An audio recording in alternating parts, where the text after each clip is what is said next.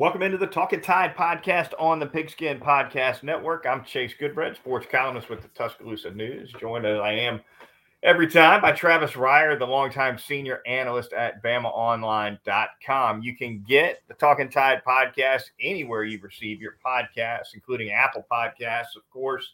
Get us on YouTube, get us on Facebook, our web host, of course, megaphone.fm. Twitter feed, Talkin_Tide. Give us a follow there. And you'll find links as quickly as they come to our podcast. And want to quickly thank our sponsors, North River Dental Associates and Peterbrook Chocolatier of Tuscaloosa, DraftKings as well. All right, Travis, the Nick Saban, Jimbo Fisher aftermath. You would think, right, after 4 or 5 days, I guess it's been that, it's not like we jumped on the air right away when this, it's been a lot of time for the aftermath, and yet feels like here on Sunday night there's still meat on the bone, I'd say. No, there's still plenty of meat on that bone, and especially when you bring primetime into the mix to go along with it. So it wasn't just that this involved a couple of people very familiar with each other. The mentor and disciple angle had certainly been discussed a lot, and Jimbo had become the first disciple to beat his old boss last season. So, and then just sort of like a bolt of lightning midweek. Here comes the comments from Nick Saban, and you just knew Thursday was going to be something else after Wednesday night. You knew Jimbo wasn't just going to let that come and go. Yeah. Unacknowledged. And then, primetime wasn't either. So Thursday shaped up to be a doozy during a time of the year when we're thinking, well, probably going to be pretty quiet going into Destin and SEC meetings coming up, spring meetings coming up. Maybe as we get closer to July and media days, some things will percolate. But wow, it got crazy midweek. If you're the SID at Texas A&M, do you even bother, Travis, trying to get Jimbo to go with a statement over a presser? Do you even? Well, it doesn't matter. The SID didn't matter because Jimbo was going to have a press conference, whether it involved the SID. He was just going to set it up himself, and you knew that was coming. And boy, Jimbo didn't spare much, did he? Said it's over, it's done between Nick Saban and Jimbo Fisher. And not that October 8th was going to need much more juice, I don't think. Although, we had big hopes for the game last season. And while A&M ultimately did pull the upset, they stumbled against Arkansas and Mississippi State in the lead up to that game, which took away some of the intrigue, the championship aspect of it. So hopefully the Aggies will be able to maintain course before they get to Tuscaloosa.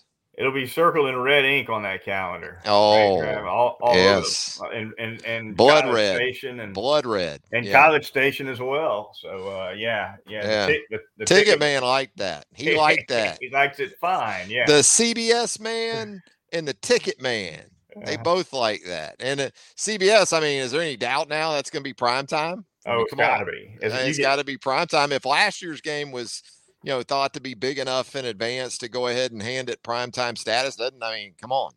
Yeah, absolutely. Yeah, it was. But the the one take about the fracas, or I say one take. I ended up having to put about 9 of them in print over a couple of days. But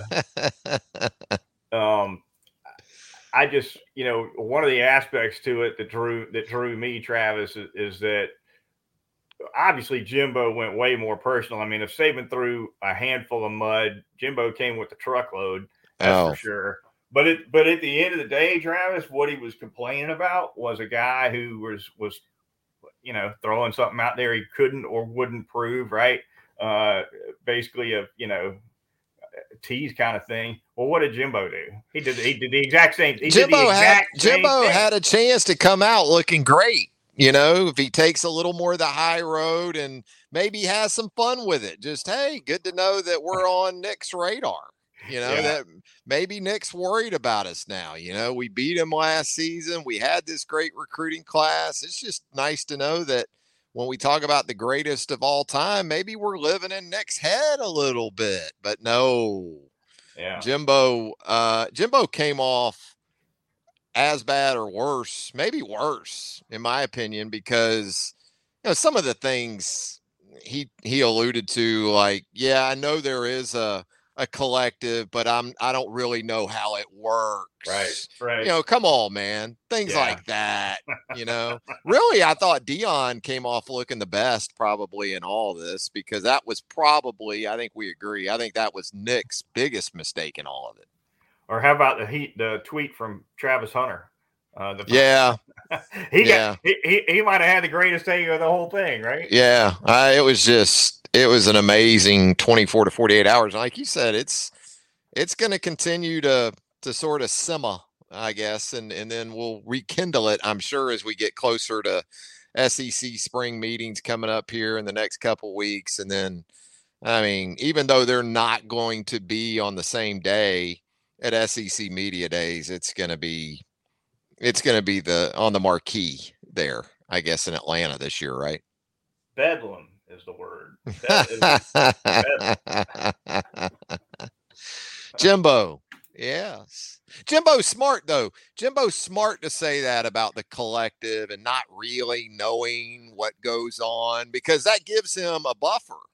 Because when he gets players that are pissed about their deals, he can somehow look at them and say, I don't really know how all that works. It's not. Sure, you bet. It's not an incredible thing to say. You know what I mean? It is incredible, but no, it isn't. But he's going to run that out there when he gets, when all this starts to become difficult with players, that gives him that buffer there, because but I will say this, if he is out there directly recruiting with it to players, then he's still going to have to face some backlash, because it's going to go back to, remember when recruiting promises, Chase, were just limited to like playing time and maybe some things like that, and how much that's changed now. It's never, and we've said this, it's never been tougher to be a college head coach than right now. It would shake the plate tectonics at the top. I mean, there's no question that the more it becomes just a straight up money grab. Yeah. The big Texas schools are going to prosper. Oregon will prosper if it wants to. Notre Dame's better off. And I haven't made the full list, but those are the ones off the top of my head that are going to be just fine with all that. There's another angle that's out there that I wanted to throw at you with all this, and that Nick's comments were measured in that he was basically letting the fan base and the alumni and the Alabama money know we got to get our money up. Yeah. But I don't even think you have to send that bat signal out to the Alabama folks, do you? They're ready. Like, just tell us when, coach, or, this isn't Mike Shula making those calls. I'm saying. This is Nick Saban. If that's what he wants to do, if that's what he ends up having to do, as he intimated there in that gathering last Wednesday night. I wouldn't be surprised if Saban sees what I see, though, in terms of how even though you're right, there's no. You'd be hard pressed to name another booster club that's not more at the ready. But pockets are pockets. You got what you got in them. And there's some awfully deep ones out there that haven't been really in Texas hadn't been in the game competitively. Right. Oregon's been more competitive, but certainly not much of a playoff. Yeah, and you're right. Texas money is different when you're talking UT and A&M. I mean, A&M, you're looking at an endowment of $1 billion. Okay, isn't a B. That isn't the case even at places like Alabama that have folks that literally in estate planning and think wealthy folks that make that commitment in perpetuity to Alabama. So, no, I get your point on that too. But I think it was another case where, okay, you wanted to go to more hurry up offense. You wanted to go to some different things, transfer portal. And at every turn, Nick Saban has cautioned folks against those things. And meanwhile, he's made the adjustment, and Alabama has made those type of things their own in the process. And this has the feel of that too. Okay. I mean, I don't think the pockets are as deep, certainly, when you talk about Alabama. And maybe even comparison to A&M, but folks are willing to give whatever they can to make it happen, to make the W's happen. I know there's a lot of fans that on message boards and sports talk radio talk about how disenfranchised they feel because of the portal and NIL. But when September the 5th or September the 3rd rolls around, they're going to be right there, ready and hoping for another national championship run, regardless of how it comes about. Turning to the administrative side of the whole discussion, Travis. All right, hypothetically, I hand you a blank check. I hand you a pen. You fill in your name and whatever the number it would take for you to be the next president of the NCAA. No, you don't have your pen would run out of ink doing the zeros. There wouldn't be enough room on that. No, you know what though? That's where I think there's this sort of disconnect from the public in terms of what they think the head of the NCAA really is able to get done first and foremost, because he or she is going to work at the behest of the school presidents, right? It's like Roger Goodell in the NFL. Right. He works on behalf of the 32 team owners. Essentially, that's his job. That's similarity. That's it. And so one of the reasons why Roger Goodell makes the money he makes is because he stands up there and takes the bullets.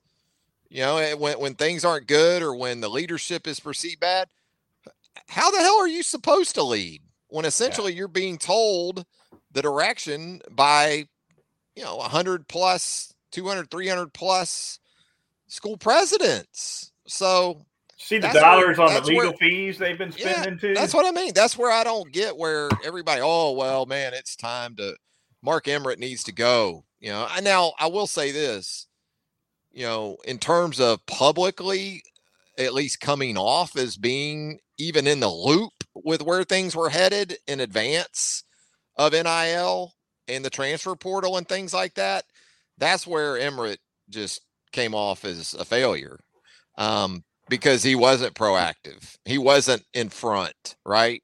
And the NCAA needs like a Sankey type in that regard.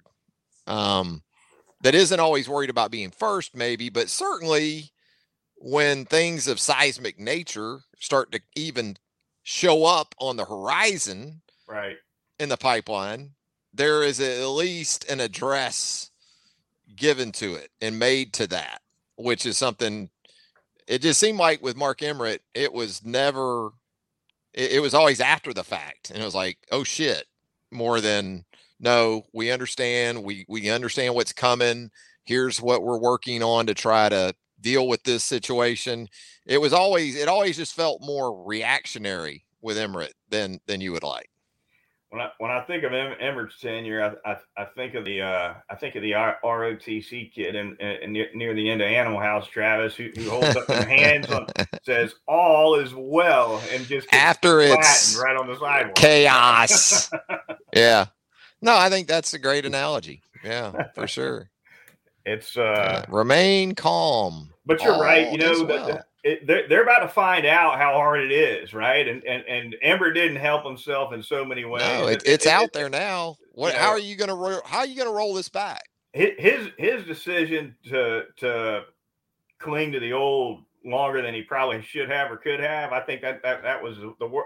However, that said, man, the next whoever it is, it's a near impossible task. He just they need someone that isn't afraid to go to the college presidents And if they need to be shook and kind of brought into reality about, look, I understand what you want and what you prefer, but this is what's going to happen whether you want it to or not. And we can either get out in front of this and roll with it and sort of be meshed and intertwined with the movement going forward, or we can get dusted entirely and then be left in total and complete scramble mode while also coming off publicly as an entirely complete embarrassment that is so far behind that we can't catch up. We can't even attempt to roll some of this back. Did you catch the comment from Gene Smith, the Ohio State AD? I try not to listen to him much, but he's on the transformation committee, I believe, with Sankey transformation and others. committee. I like that. But his thought was, sooner or later, we're going, regardless of how bleak it might look legally, sooner or later you better fight for something in court because the alternative is you don't exist anymore. So you will become obsolete. So and we're on the threshold of that. Doesn't it feel that way? Yeah. I mean, what's next, really? It almost sounded like though he's going to be looking to pick the first fight he can find. You know what I mean? As opposed to laying back and letting time roll by. You know who sits back idly though? I think and enjoys all this, good Brad. Who's that? The television networks. I think the television networks almost pine for the day. Yeah. That it goes to 30 or 40 teams. Mm-hmm. And then every game on television means something. They got you. But then at the same time, if you're one of those 30 or 40 schools, think about how much the revenue is going to go up. Mm-hmm. I mean, the TV deals are going to become even more lucrative, aren't they? If you're playing a 12-game schedule and there's not an FCS or even a group of 5 on there, you're playing a 12-game schedule, even if you go to 9 or 10 SEC games. And by the way, your 2 or 3 non-cons are like Oklahoma State, USC, and let's say North Carolina. Right. You know, they would love that. And they will pay bigger dollars than they're even paying right now. And the head, right? It's a depth improver because the top might be the same, right? Your marquee 1, 2, 3, they're going to do the same numbers at least. They're going to do the same numbers as they ever have, if not better. They're not going to come down because you're bringing the bottom up. Yeah. And I think the schools would benefit from that too, because I think more people would be inclined to go to the ballpark. So this sort of maximizing of every revenue stream that the Power Fives have attempted to do since coming up with, say, their own networks for the leagues and doing the deals like they've done for the SEC network and ESPN and CBS and all those things. I think they would have a better chance of achieving that fruition of complete and total fulfillment of revenue streams in that type of scenario than they are now, because folks just aren't going to come out for New Mexico State or Mercer or games like that, or you're just not going to sell the tickets like you would. But if you had Power Fives every week, right, but it's already headed in that direction pretty quickly because Travis, if the SEC jumps to a 9-game conference schedule, and you look at what Alabama's already locked down 2026 and beyond, that's when it kicks in where they're playing 2 Power Fives non-con a year. All right, you add that in with a 9-game conference schedule, and they're getting out of the neutrals. Now, now we're talking 4 years from now. There's only going to be one real homecoming game. Yeah, and that's something Saban's been kind of angling towards again. That seems like a lot of folks are a little bit kicking and screaming in their willingness to come on board with that. But you're right, that's where we look to be headed. Talkin' Tide podcast on the Pigskin Podcast Network. Chase Goodbread, Travis Reier with you a little bit longer here. Going to thank our sponsors here really quickly. We're going to start by telling you all about North River Dental Associates. Dr. Jack Smalley, that great staff of dental hygienists, any kind of dentistry you need, whether it's the pediatric dentistry, laser dentistry, endodontics, you name it. The teeth whitening service is always popular. And on a routine cleaning, you go get them twice a year over at Dr. Jack's. Going to have you in and out of there in less than an hour typically. So super experienced. The phone number 752-3506. It's North River Dental Associates. I'm going to tell you about Peterbrook Chocolatier right there in the Indian Hill section of Tuscaloosa. I know there's a lot of road work going on. I know, right? Stop me if you've heard this one before when it comes to Tuscaloosa. But right there on McFarland there in the Indian Hill section of Tuscaloosa, advancements being made to the roadways. I guess I'll put it kindly and put it that way. But no worries. They're still good to go right there at Peterbrook Chocolatier. Still easy access right there off McFarland Boulevard. And wow, store looks as great as it ever has. They've transitioned from more of the spring look, the Easter holiday, into the summer look. And summer, of course, means summer chocolate camps at Peterbrook Chocolatier. You can get yourself involved in one of those at 205-752-0211. They'll get you set up. And as always, just a great place to stop. The chocolate strawberries, the chocolate popcorn, the chocolate carousel they have right there in the middle of the establishment. And you know what else? With summer cranking up, it's a great time to pick up some of that Italian ice cream, the gelato, multiple 6 or 7 great flavors from which to choose. And we're getting close to those free scoop Wednesdays of gelato. I'll tell you more about that in the coming weeks. But Peterbrook Chocolatier, 1530 McFarland Boulevard North. You need to make it happen today. Finally, really quickly, going to tell you about our corporate sponsor, DraftKings.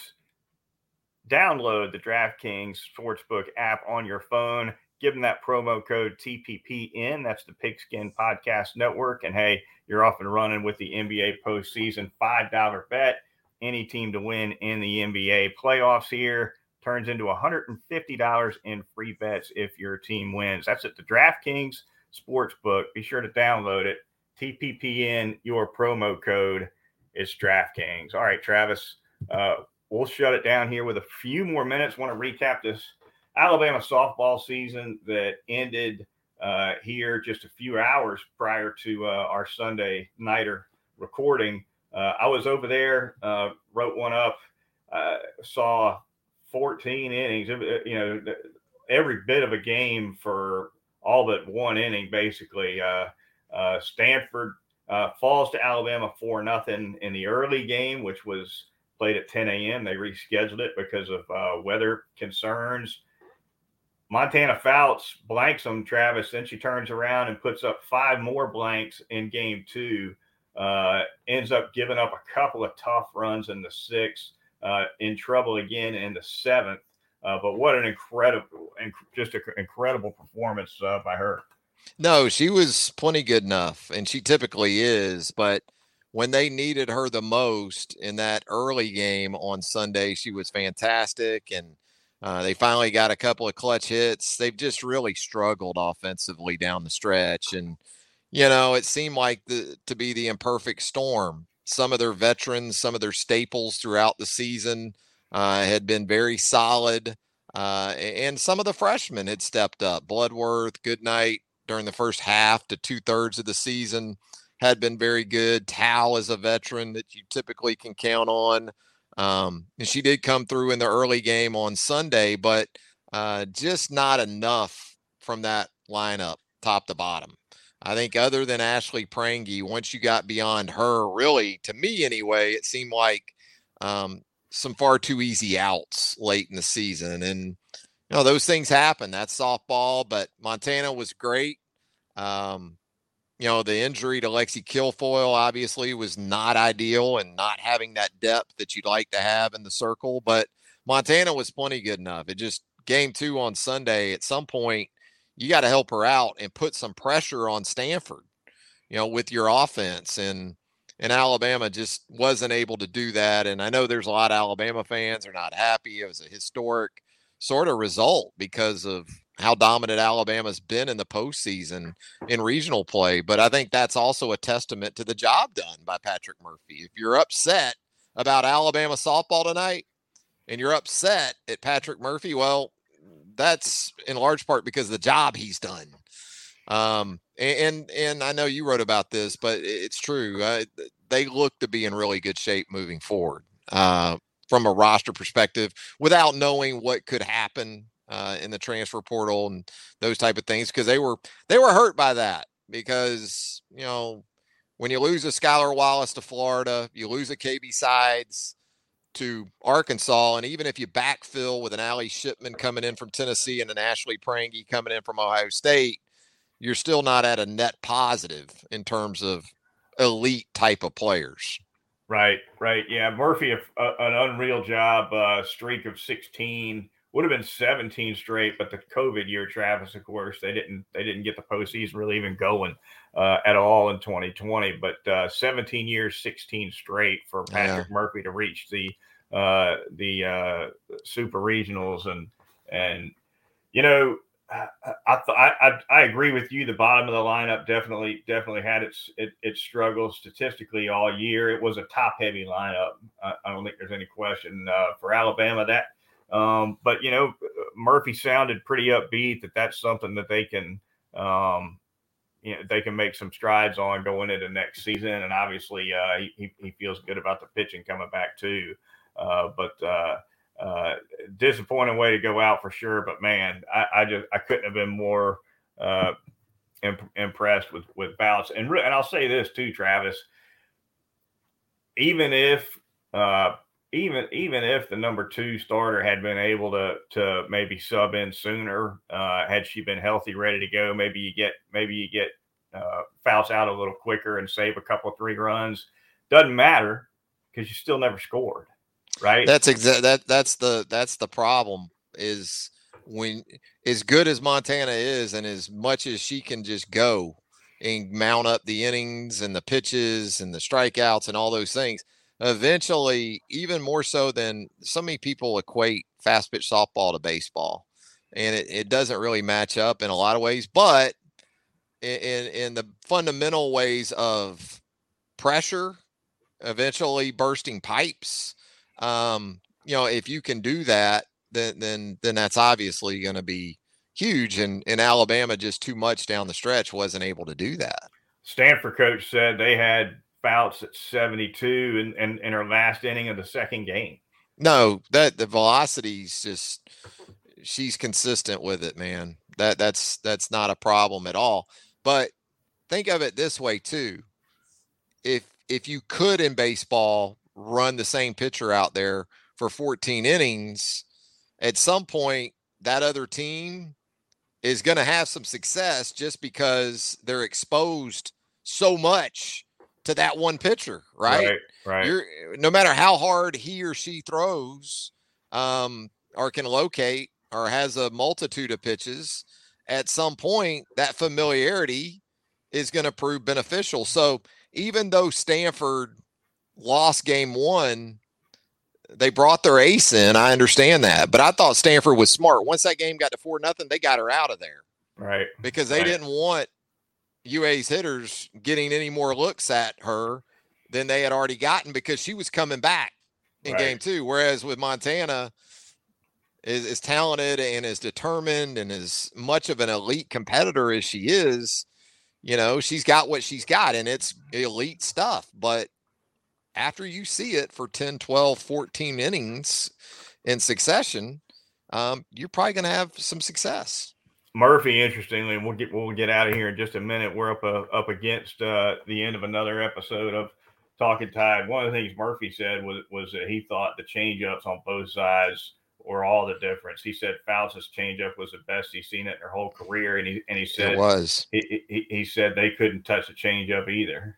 No, and now Walter, she had that in her repertoire for Stanford, and then she throws the drop ball exceptionally well, where Montana's throwing that rise ball at 70 plus, and but that was very interesting in that first game, especially when she mixed in that changeup. Not only that she did it as frequently, but she did it from really the outset. Yeah. All right. That's going to do it for this edition of the Talkin' Tide podcast. For Travis Reier of BamaOnline.com, I'm Chase Goodbread of the Tuscaloosa News. Be sure to join us next time right here on Talkin' Tide.